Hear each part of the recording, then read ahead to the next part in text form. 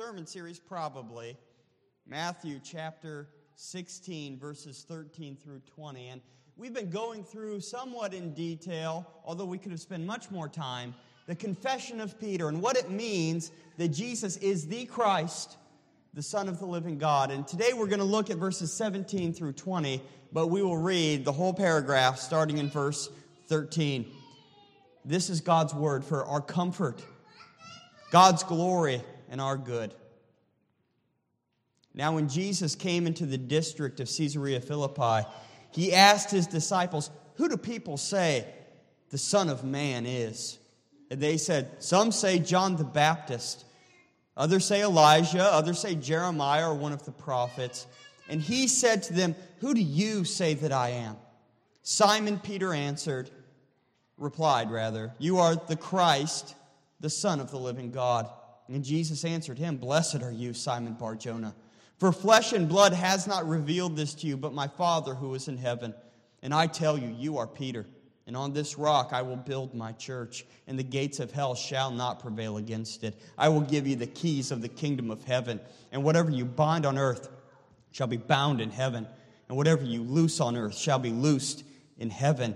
Then he strictly charged the disciples to tell no one that he was the Christ. Please pray with me. Lord God, we come before you insufficient, and as Brother Joey so aptly said this morning, God, I come before you too stupid to be a man. Ignorant, God, of your word in many ways, but Lord, we trust you by your Spirit that you will help us as we try to understand your word. I pray that Jesus Christ would be exalted and magnified by your Spirit. I pray you'd fill me to speak only what is true, and mostly, God, that Jesus Christ would be made much of. This can only happen by your Spirit, Lord, and we beg you for it today, and we pray and hope in you alone. Please, God, teach us your word for our good and your glory. In Christ's name, amen. You may be seated.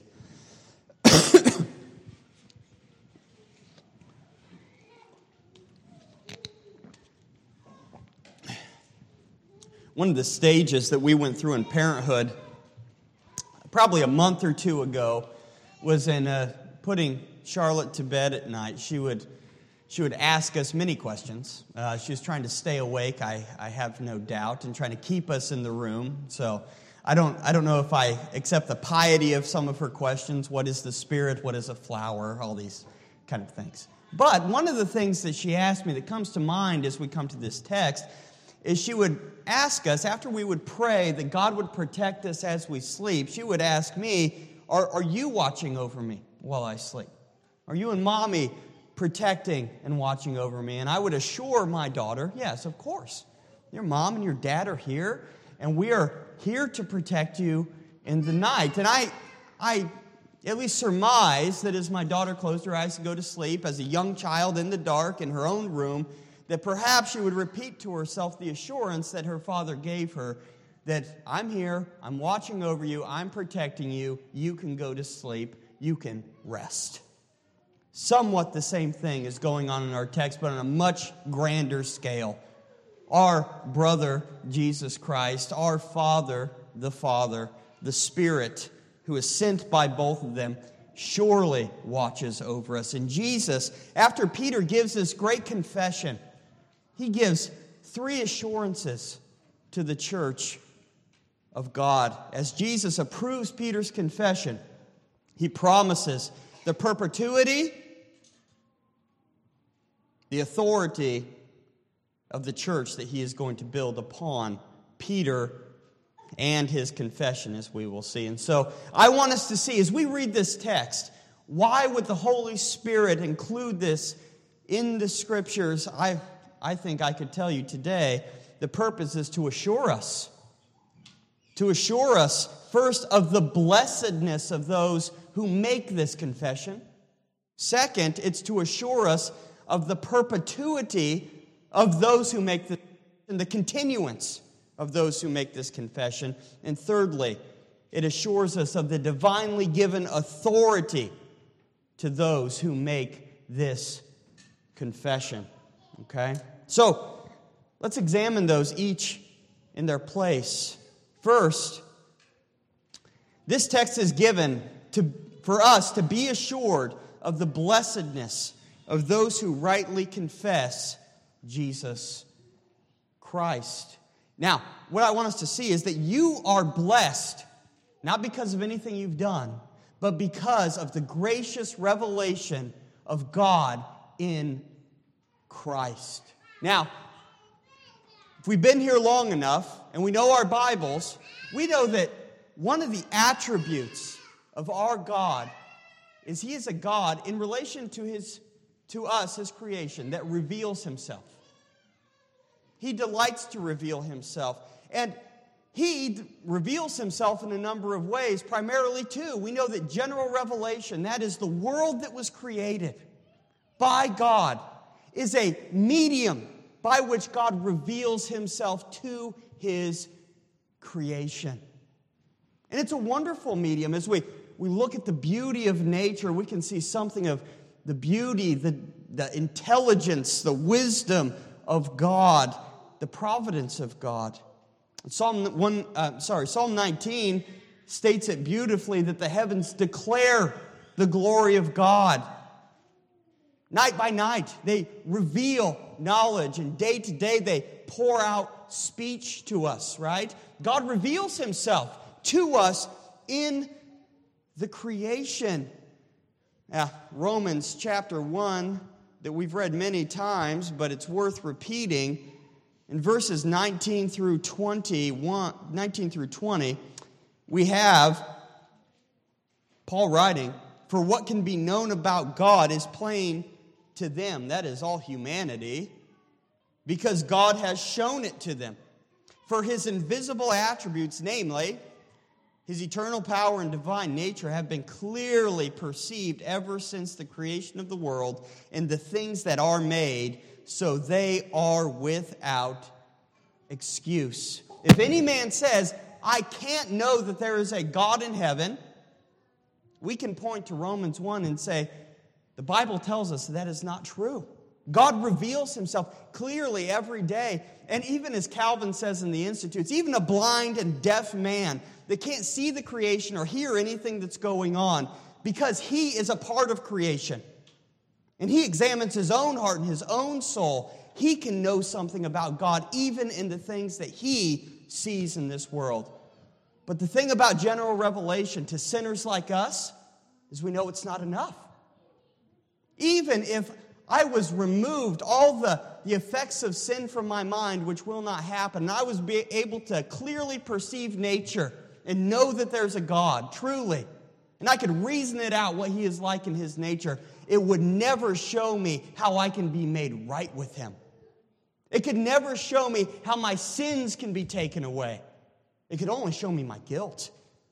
And so God in His grace, we know, gave us a second form of revelation, didn't He? He gave us the Holy Scriptures. He gave us special revelation. He sent prophets and apostles to show us the plan of God in Jesus Christ. And even in the garden, in paradise, after we first sinned, on that very day, God showed us that there is going to come a man born of a woman that will take away all of our sin. He showed us through the first 5 books of Moses, through the prophets and in the Psalms, what this mediator was going to look like. And when we open the pages of the Bible, we meet face to face the Word of God sent from Him to be the salvation for sinners. How He died on the cross to take away all the curse of the law and lived a perfect life so that we can live before God. But that data, the special revelation of God, isn't enough. Now, it's sufficient for us to know, but it's not enough to enliven my heart to faith. It's not enough to put before a sinner true and right things and expect him to respond appropriately, is it? If that were the case, everybody that's ever heard a Christian sermon would be saved, wouldn't they? But that's not enough. It's not enough. And so, as Peter confesses this great confession, and I don't know if there was pride in Peter's heart in confessing this, as if Peter thought, look what I've discovered. But Jesus Christ makes a point to say to Peter, first negatively, that you did not come by this confession. You did not rightly say this confession because of flesh and blood. Notice that in verse 17. He says, "Blessed are you, Simon Bar-Jonah, for the reason you're blessed is because flesh and blood has not revealed this to you, but my Father who is in heaven." It's almost as if he's saying, Peter, I want you to mark this down before I go any further. It is not your intelligence. It's not your ability to rationalize and think through the issues of why you can confess me to be the perfect mediator sent from God. It's not your piety, Peter. It's not because you're so holy that you just grasp these things intuitively. Because in yourself, Peter, you would never have confessed this. Your belief in me and all of you here today, your belief in God, and if you can confess what Peter confessed, is from grace and grace alone by your Father in heaven's good gift. Now, the truth of this is overwhelming to us, isn't it? That we were once blind, darkened, and as the hymn paints the picture, in a dungeon, shackled with no light and nothing to give, but God's light pierced through to us.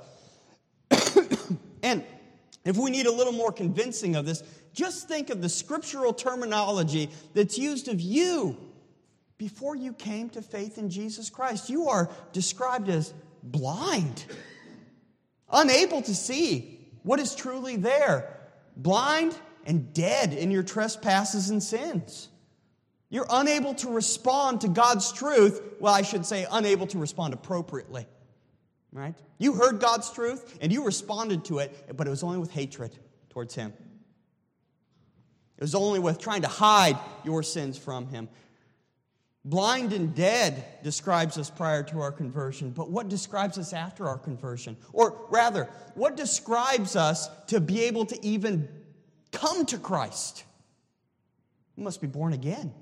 Even to see. Again, notice the words of perception that are used. To see the kingdom of heaven, you must be born again. Again, in 2 Corinthians 5 and Galatians 6 and a number of other areas, what does the Scripture say about you? You're a new creation. These things describe our nature to confess Christ rightly. So, as we think about this, what does it take to confess Jesus rightly? Well, it's not our flesh and blood. It doesn't take just a little bit cleaning up of our morality or maybe a little bit more correct thinking about the things of God. You have to be remade. You have to be a completely different person in order for you to repent and believe the gospel of Jesus Christ. And that is why God's converting work upon the soul must take place prior to us having faith in Him, because we would never do it. We would never see Him rightly. And a text that wonderfully shows this is 2 Corinthians chapter 4. I'm going to ask you to turn there just so you can worship God with me as we read this text. As we think about, it is not flesh and blood that makes me come to a faith in Jesus Christ, but His own gracious work. I want us to see that God views this as such a miracle that Paul uses words of creation ex nihilo, out of nothing. Notice in verses 3 through 6, and even if our gospel is veiled, it is veiled to those who are perishing. In their case, the God of this world has blinded the minds of unbelievers to keep them from seeing the light of the gospel of the glory of Christ, who is the image of God. And that was your situation. For what we proclaim is not ourselves, but Jesus Christ as Lord, with ourselves as your servants for Jesus' sake. For God, notice, who said, "Let the light shine out of darkness," in Genesis chapter 1, has shone in your hearts to give the light of the knowledge of the glory of God in the face of Jesus Christ. So much were you in need of God's gracious act towards you to rightly perceive Christ that He had to, like in creation, say, "Let there be light," in that dark, ignorant, stupid heart. God had to do it. It is not from you that we confess Jesus Christ. It is only because of God's merciful, creative power towards you. And I hope we see that today. That's the first thing that Jesus tells Peter here. That it's not of himself, but of God alone. But this is given for us today. Not to be assured of how ignorant we were before and how God has made us a new creation. We dare not skip past that first word, do we? Be assured of your blessedness. Be assured of your blessedness. Now, it's an amazing thing and a wonderful thing that Jesus, the first words out of his mouth are, "Blessed are you, Simon Bar-Jonah." People like you and me and people like Peter, naturally born cursed. He says here that they are blessed. That is, Christ not only tells Peter how he came to this right confession, that God illumined his heart, but he tells him what condition he's in, what state of being he is in. He's blessed. God's face shines upon you, Peter.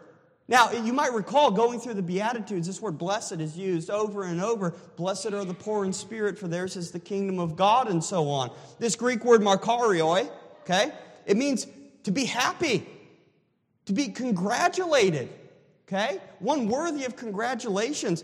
And this is what is being said here. You are in a happy state. As we said before, this doesn't mean that you necessarily have happy emotions all the time, okay? But your condition is a happy condition. It's a happy condition. And we must know this and cling to it. There is no demographic of people on this earth, rich, poor, white, black, whatever it might be, that is in a better state or is better off than you who believe in Jesus Christ. It's true. It's true. We ought to mark it down. Your sins are forgiven through your perfect mediator. He is the Christ. He is your prophet, priest, and king. And if that is true, you can add nothing to his righteousness and you can't take away anything from it because of your sin. You have an inheritance, uncorrupted and undefiled, waiting in heaven for you because he has purchased it for you. No matter the struggles and trials that we go through in this life, no matter the doubts of our heart and our mind, Jesus pronounces upon Peter that he is blessed because his Father has revealed these things to him. Saving faith has been wrought in the heart of Peter. And brothers and sisters, I would tell you that this truth can make us have joy in the midst of sorrow and hardship. It can make us have joy in the midst of sorrow and hardship. It is a lie of my own heart and your own heart when we are tempted to depression and despair to let our hearts sink so low that we feel like we have no hope. The Bible, no matter how we feel, shows us we are blessed and we can cling to this truth. And I would even tell you today, there's a direct correlation to the joy that you have in Christ. I'm not talking about just happy feelings, okay? Joy that you have in Christ and how much you really believe this truth.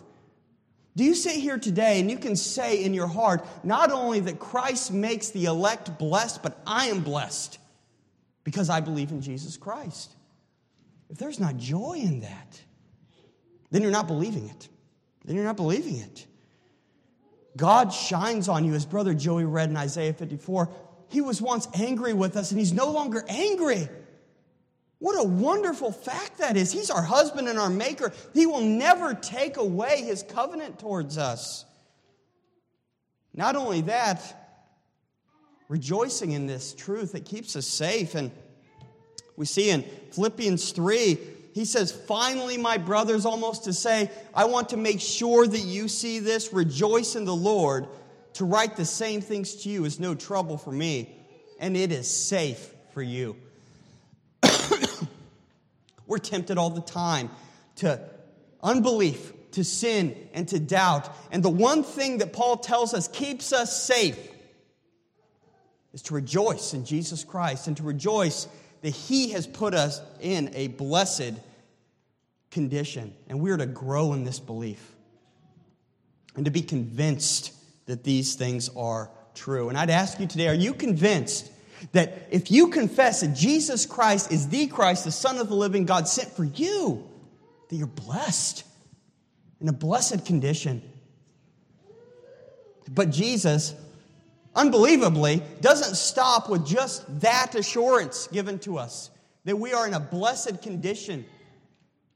Rather, he wants us to go forward and see that we should be assured not only of our state before God, but be assured of the perpetuity of those who make a right confession of Jesus Christ. Notice this in verse 18. I'm going to read through this text again. And I tell you, you are Peter, and on this rock I will build my church, and the gates of hell shall not prevail against it. This blessing continues, doesn't it? We're blessed people. Not just Peter individually, but corporately. The church that Jesus Christ is building with spiritual stones. That's believers who are blessed because of this confession. It's never going to be taken away, never destroyed. And we have a lot to deal with in this text. First, we have to ask, what is the rock that Christ builds this church upon? Okay? And it's no doubt that because of Roman Catholicism, we have to deal with this question, right? And even as we read this text, I have a feeling many of you in your minds are forming arguments of what to say, because the first and baseline reading of this text without any context of other scripture is that Peter is the rock that the church is built upon. Now, what I say is a foundational reading of this text, and I don't mean that this is completely wrong, as I hope we'll see, but the wording here is important. So, he says, you are Peter, that is Petros in Greek, and upon this rock, Petra, I will build my church. It's an obvious reading in the Greek that there's some kind of wordplay that Jesus Christ is using to build his church. Now, the Catholic interpretation of this, and I don't mean this to be nasty, I just mean it to be truthful, is nonsense. That this is instituting Peter as the first Roman pontiff that is establishing an apostolic succession, and that upon the Pope is the foundation of the church. That's certainly wrong. Certainly wrong. And we could give lots of arguments, but that is not our primary reason we're here today. We could see Peter is the rock is one way that we can look at this text. That is, Peter is the rock alone, or a combination of the next two. The second is that Christ is the rock that the church is built upon. And some commentators would say, well, it's possible that Christ pointed to himself and said, I am the rock that the church would be built upon. It's certainly possible. Nowhere in our text does it say that. It seems a little speculative to me, but it's certainly true that Jesus Christ is the rock that the church is built upon. Well, how do we know that? Well, first, in 1 Peter 2, he quotes in verse 6, Isaiah 8, for it stands in Scripture, behold, I am laying in Zion a stone, a cornerstone, chosen and precious, and whoever believes in him will not be put to shame. That God clearly says that Christ is the rock that the church is built upon. And 1 Corinthians chapter 3 and verse 11 says, no one can lay a foundation other than what is laid, which is Jesus Christ. Okay? Now, it's certainly true that Jesus Christ is the foundation of the church, and we can't get away from that once we go out of the context of Matthew 16. But this interpretation by itself, I think it ignores the clear statements that we see in Matthew chapter 6 of Petros and Petra. You are Peter, on this rock I will build my church. Now, the third option is probably more common in circles like ours, that the rock is the confession that Peter gives himself. That is, whoever confesses that Jesus Christ is the Son of God, this confession is the foundation and rock that the church is built upon. Now, again, this has an obvious ring of truth to it as well, doesn't it? Our religion is founded upon, a right confession of who Jesus Christ is and what he has done for sinners. Nobody ought to enter into membership in any Christian church without a recognition that Jesus Christ is the Christ, the Son of the living God. We all confess he is the perfect mediator and perfect God and perfect man. Again, this ignores the wordplay that Jesus uses, Petros and Petra. But there's a ring of truth to all three of these things, and I think, and I'm going to propose to you today, that Jesus is not assuring us of individually one of these aspects, but rather, and this is the best language I could come up with, he assures us that Christ builds his church upon the apostolic confession of Jesus Christ. I'm going to state that again. Christ builds his church upon the rock, which is the apostolic confession of Jesus Christ. And I believe that this brings together all the elements that we've been discussing. First, it's apostolic. Now, Peter stands up, and as Chrysostom, the early preacher in, I believe, the 3rd century A.D., he says that Peter stands up for the apostolic choir here and confesses that Jesus Christ is the Son of the living God. And Jesus assures Peter as the leader of the 12, but he's referring to the whole, that upon the rock of your confession, Peter, this apostolic confession, I'll build the church. And this is somewhat a common way of speaking, okay? Sometimes we'll refer to one person, but we're really referring to the whole, right? I don't even like the language of this, but we do it all the time. We might say, I'm going to Pastor Josh's church today. Or, I went and saw Pastor Josh today. And what I meant is I went and I worshiped with the whole community of that church, and we used the leader of that church as a figure or a name for it. And I want us to see that rather than this being an invention of my mind that I made so that I could tie all these things together, I want you to turn to a couple passages, primarily Ephesians chapter 2. Ephesians chapter 2, that the New Testament itself, when it describes the foundation of the church, it describes Christ being the cornerstone, but also it describes the apostles being a foundation as well. And while you're turning there, you might think of it as a modern building, that often if you're building a house, you have a footer poured. You know, this is a deep concrete layer, but then you have the foundation of the house laid on top of it. And that's much the symbolism that we see here. Ephesians chapter 2, notice in verses 19 through 21, writing to Gentiles, so then you are no longer strangers and aliens, but are fellow citizens and saints and members, notice the language, of the household of God, built on the foundation of the apostles and prophets, Jesus Christ himself being the cornerstone. And we might even go further. In Revelation 21, in verse 14, it says, in the wall of the city, the New Jerusalem, the church, had 12 foundations, and on them were the 12 names of the 12 apostles of the Lamb. Okay? And what I'm proposing is if we take all of Scripture together and see what is the rock that Jesus Christ built his church upon, the rock is Jesus Christ and the apostolic confession and writings that come from them. And I believe that this brings together all of these truths. As Peter confessed that Jesus is the Christ, the Son of the living God, when we turn to the rest of the pages in the New Testament, what we see is a greater filling out, an explanation of that confession. We go throughout the New Testament, and the purpose of it is to tell us who Jesus Christ is and what he requires of us as his people.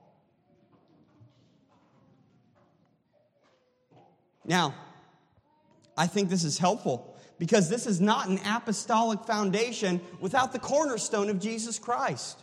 Rather, throughout the New Testament, the apostles are constantly pointing back to Christ and showing us who he is.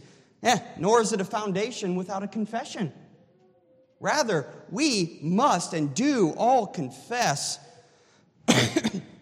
that everybody that is added to the new temple of the Lord must say amen to the apostolic confession about Jesus. This is a mark of all saints that they agree with what the Word of God confesses. And this is what the church is built upon. Now, having dealt with that debate, and whether you agree with me or not on that, the main point here is to give assurance to us. We're assured that we're blessed, and that blessedness flows out into this promise that the church that He builds will never be destroyed. Never be destroyed. Hell will never prevail against the church. And again, there is much debate on whether the church is portrayed here as an aggressive people expanding to the ends of the world. You know, the gates of hell will not prevail against it. That is, we're fighting against hell. We're going into hell's territory, and they have gates set up, but they won't prevail.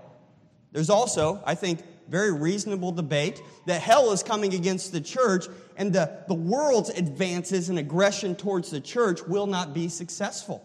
Now, whether one of those is true and the other one is false, I don't know. But the main priority is not taken away from this text. That the forces against the church are far too powerful for us in our flesh and blood. Hell itself cannot prevail against us. We think about the devil, who is referred to as a roaring lion seeking whom he may devour, as Leviathan, an ancient serpent. How dare we think that we can in our own power go out and save souls? How dare we think that that kind of power seeking to rip apart the church wouldn't be successful? But Jesus Christ promises that although the church will be in peril and attack from forces that are too strong for her, that we will prevail. Now, Revelation 12:12 gives the sense of the peril of the church. It says, "Therefore rejoice, O heavens, and you who dwell in them. But woe to you, O earth and sea." Notice, "For the devil has come down to you in great wrath, for he knows his time is short." And brothers and sisters, I ask you, how many perils does the church face today?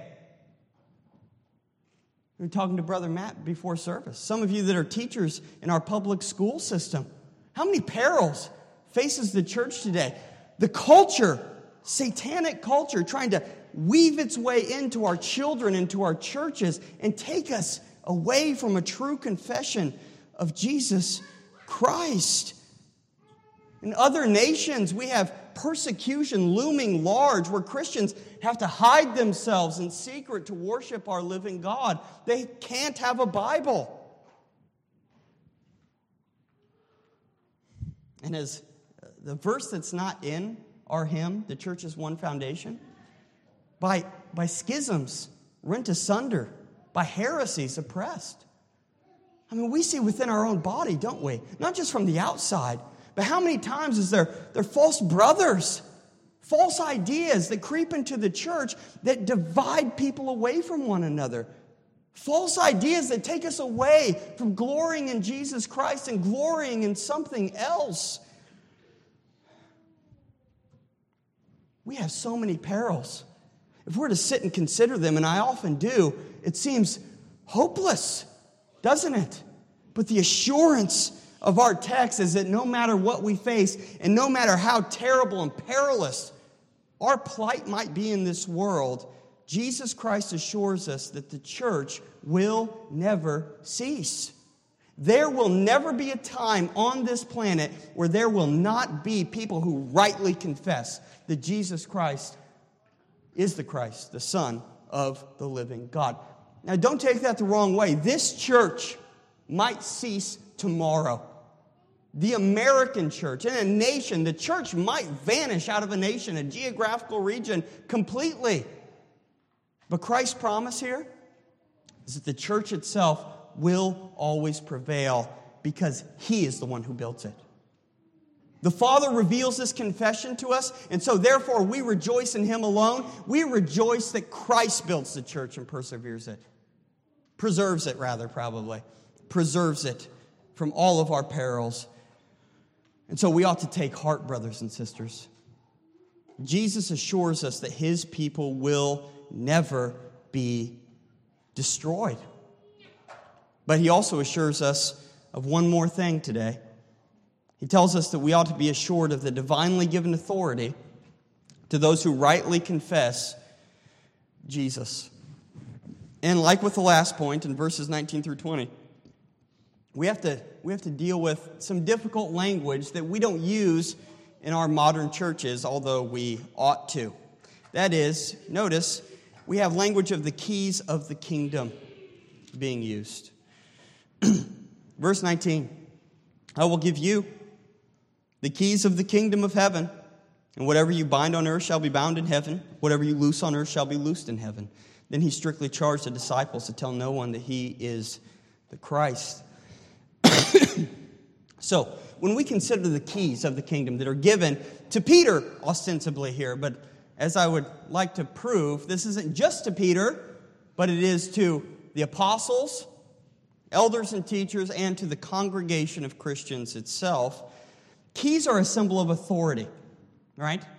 That's not hard for us to understand. In fact, going over this text with my family last night after dinner, Charlotte even seemed to grasp the idea that the keys are authority, because what do keys do?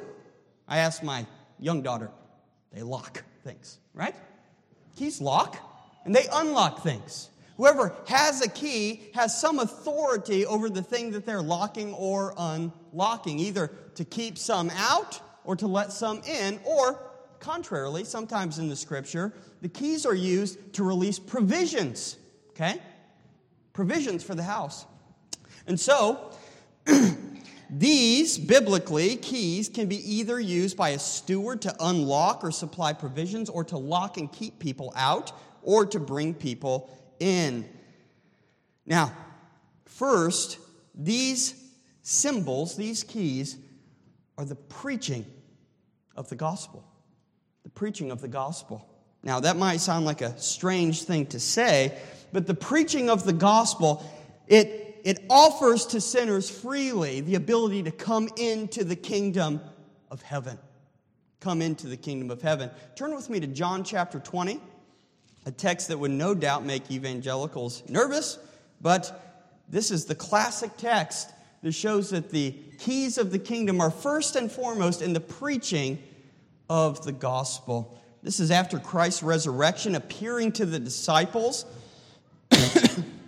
Notice in verse 21, Jesus said to them, "Peace be with you. As the Father has sent me, even so I am sending you." And when he had said this, He breathed on them, pneumos, breathed on them, and said to them, "Receive the Holy Spirit. If you forgive the sins of any, they are forgiven. If you withhold sins from any, it is withheld." Now, as soon as we read that, we get confused, which I understand, and say, is this saying that the apostles have some sort of popish pardoning power? Okay, excuse the 3 P's there. I didn't plan that, okay? Some sort of popish pardoning power that whoever they want to, they can say, well, your sins are forgiven.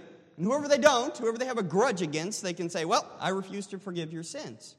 That's absolutely not what's being talked about here. What's being said here is in the preaching of the gospel of Jesus Christ, if a sinner repents and comes to Christ, we can freely open the door to the kingdom of heaven and give them assurance. Okay? We can freely open the door to the kingdom of heaven and give them assurance. But if they refuse to believe, that door in the preaching of the gospel is locked. And we see them clearly that they are still under condemnation and they do not enter the kingdom. And what's fascinating here is that Peter is shown to be given these keys. And this is the primary way that we see these keys used. Think of Acts chapter 2 with me.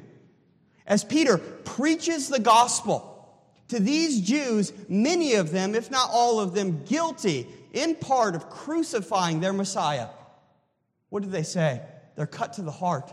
They say, men and brethren, what should we do? Peter operates the use of the keys of the kingdom. It says, repent and be baptized. Not only that, he does baptize them, doesn't he? He doesn't wait 2-3 years to make sure that their fruit of their profession matches the confession of their heart. Peter preaches the gospel freely, and when sinners respond, he says, enter the kingdom of heaven. But in Acts chapter 8, do you remember Simon Magus? Okay? That Samaria is being converted, and Simon Magus, the magician, he sees the Holy Spirit being poured out, and he says, I want to give you some money so that I can do the same thing. I can give the Spirit to whomever I will. And Peter says, you have neither part nor lot in this matter, for your heart is not right before God. Peter locks it. Simon Magus, do not pretend that you are a Christian here. You think the gift of God, freely given, can be purchased with money. I can tell you of a surety that your heart is not right before God. This is the preaching of the gospel. And our Savior gives the authority, the preaching of the gospel, to assure sinners of their salvation when they repent and to lock out those who are unrepentant. Second, these keys not only have reference to preaching the gospel, but membership in the local church.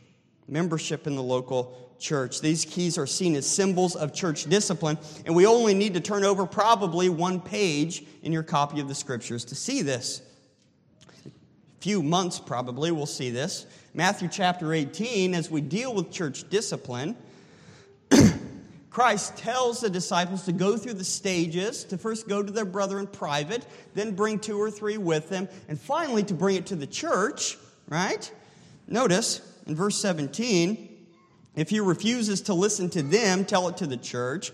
And if he refuses to listen even to the church, let him be to you as a Gentile and a tax collector. Truly I say to you, whatever you bind on earth, notice the similar language, shall be bound in heaven. And whatever you loose on earth shall be loosed in heaven. When people come to the church, especially in our congregational polity, we have the authority to unlock the door to the kingdom of heaven and let some in to assure them of their profession of faith through membership. But those who are unrepentant, we lock the door and say, your confession of faith, we cannot assure you of your salvation any longer because you have lived in a way totally contrary to what the gospel says. Now, the reason why he gives these keys to Peter, again, is to assure us of Christ's approval. So when we go and we present the gospel according to his word, when we do church discipline according to his word, we can be assured that divine approval is upon us. Now, we might say, well, who would need assurance like this? Like, of course, if we're going according to God's word, I'm assured that I'm doing the right thing. But I tell you, brothers and sisters, maybe I know that I'm a very weak man, but in my own heart, I have many doubts about exercising the keys of the kingdom of heaven. And I'm not ashamed to tell you, when somebody comes to the church, okay, and I don't have anybody in mind, please believe me on that, and I'm nervous, like, this person doesn't seem to understand the gospel maybe right. I'm maybe concerned they have a legalistic spirit or whatever it might be. I will tell you and confess to you, sometimes I'm nervous to unlock that door even though they have a right confession of Jesus Christ. Now, I know many of you have experienced the same thing. Church is difficult. Church is hard. To welcome a sinner merely because of their profession of faith, scary. It's a scary thing. Now, there's also doubts of putting the unrepentant out, isn't there? Am I sure I'm making the right call on this? I'm a sinner.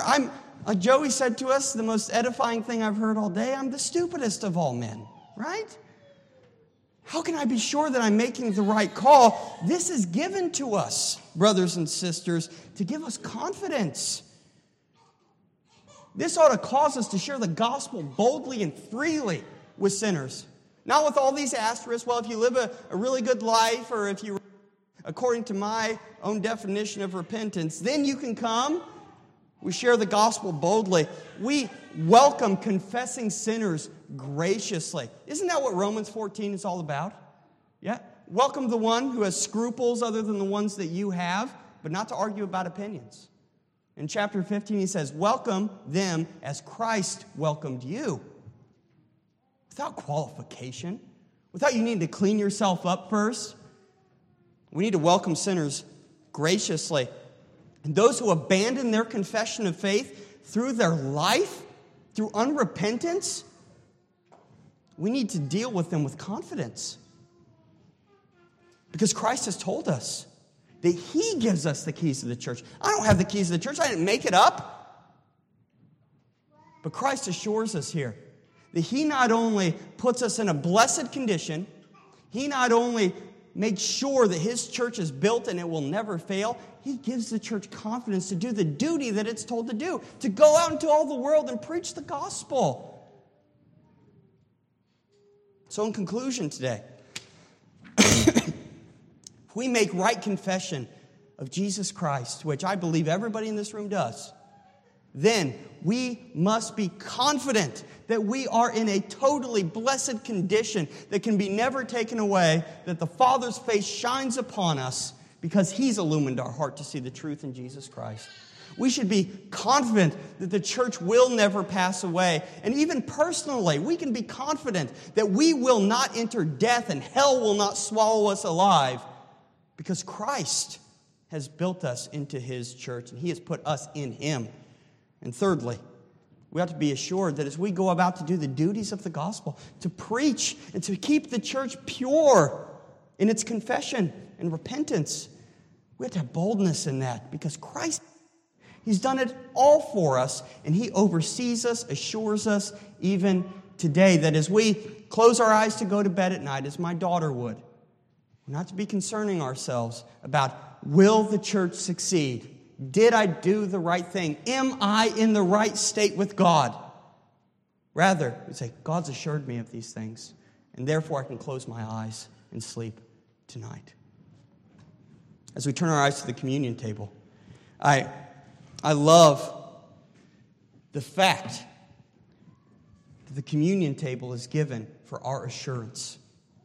And I know that seems strange to a lot of us because we haven't heard many things taught about communion probably in our previous church life, but the communion table is given for the assurance of Christians. As Jesus Christ looked His disciples in the eye on that day, He told them to take this bread and He said, "Take, this is my body that is broken for you. Do this in remembrance of me."